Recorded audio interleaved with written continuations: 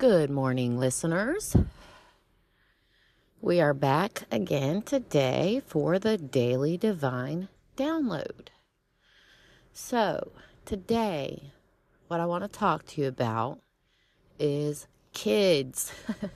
I don't know if any of you have kids. If you remember from one of my episodes in season 1, I have a child.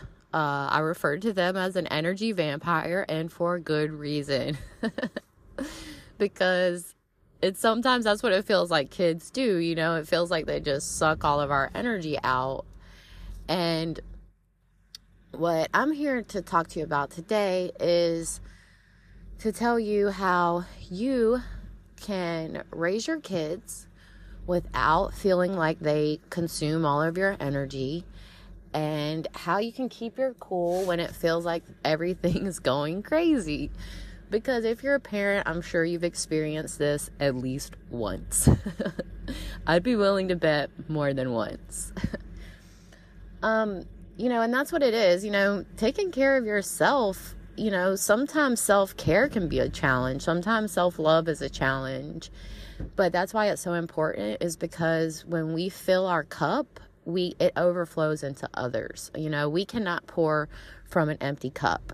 So that's why self-love is so important, especially when it comes to your kids, because I feel like a lot of times when parents are snapping at their kids, getting frustrated with their kids, that is because you have not been doing the work for yourself.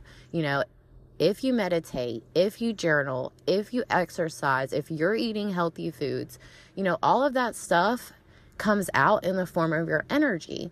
And we have a responsibility to our children to keep our energy in check.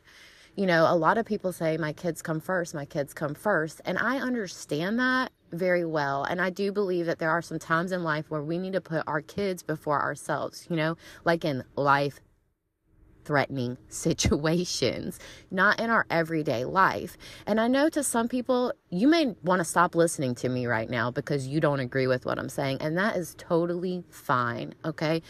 You'll come back one day or you won't. And that's okay too. But the thing is, when we put our kids first and we are not taking care of ourselves first, we're not giving them the best of ourselves. And that's really what you want to do as a parent, You want to be your best for your kids. If you're not doing self-love, if you're not meditating, if you're not doing all those things I just talked about, then you're not operating from your best place, and you can't operate at your best for them. Okay, so there's some things that we can do to prevent this from happening. I mentioned meditation, exercise, eating healthy, but there are some things that we can do in the moments when we're with our kids and we're feeling frustrated, okay?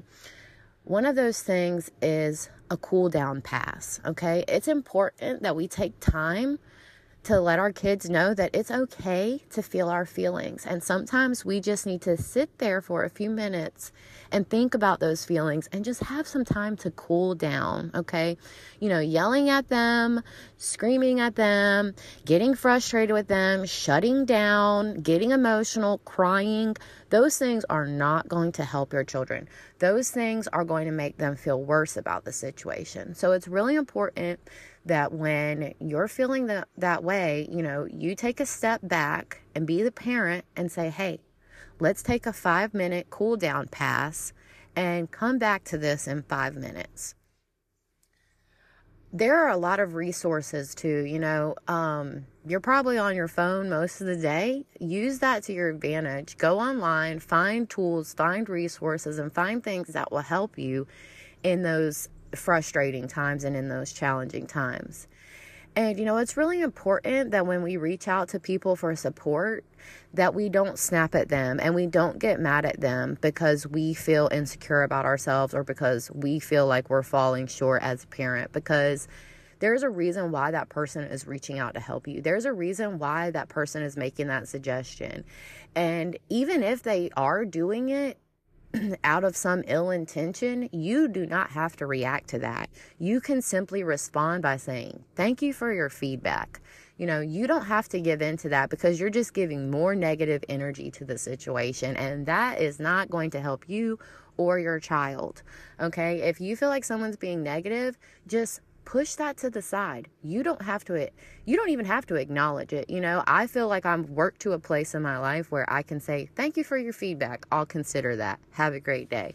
But we're not always there. We're not always feeling like that. And that's okay. And then just don't respond at all. Okay.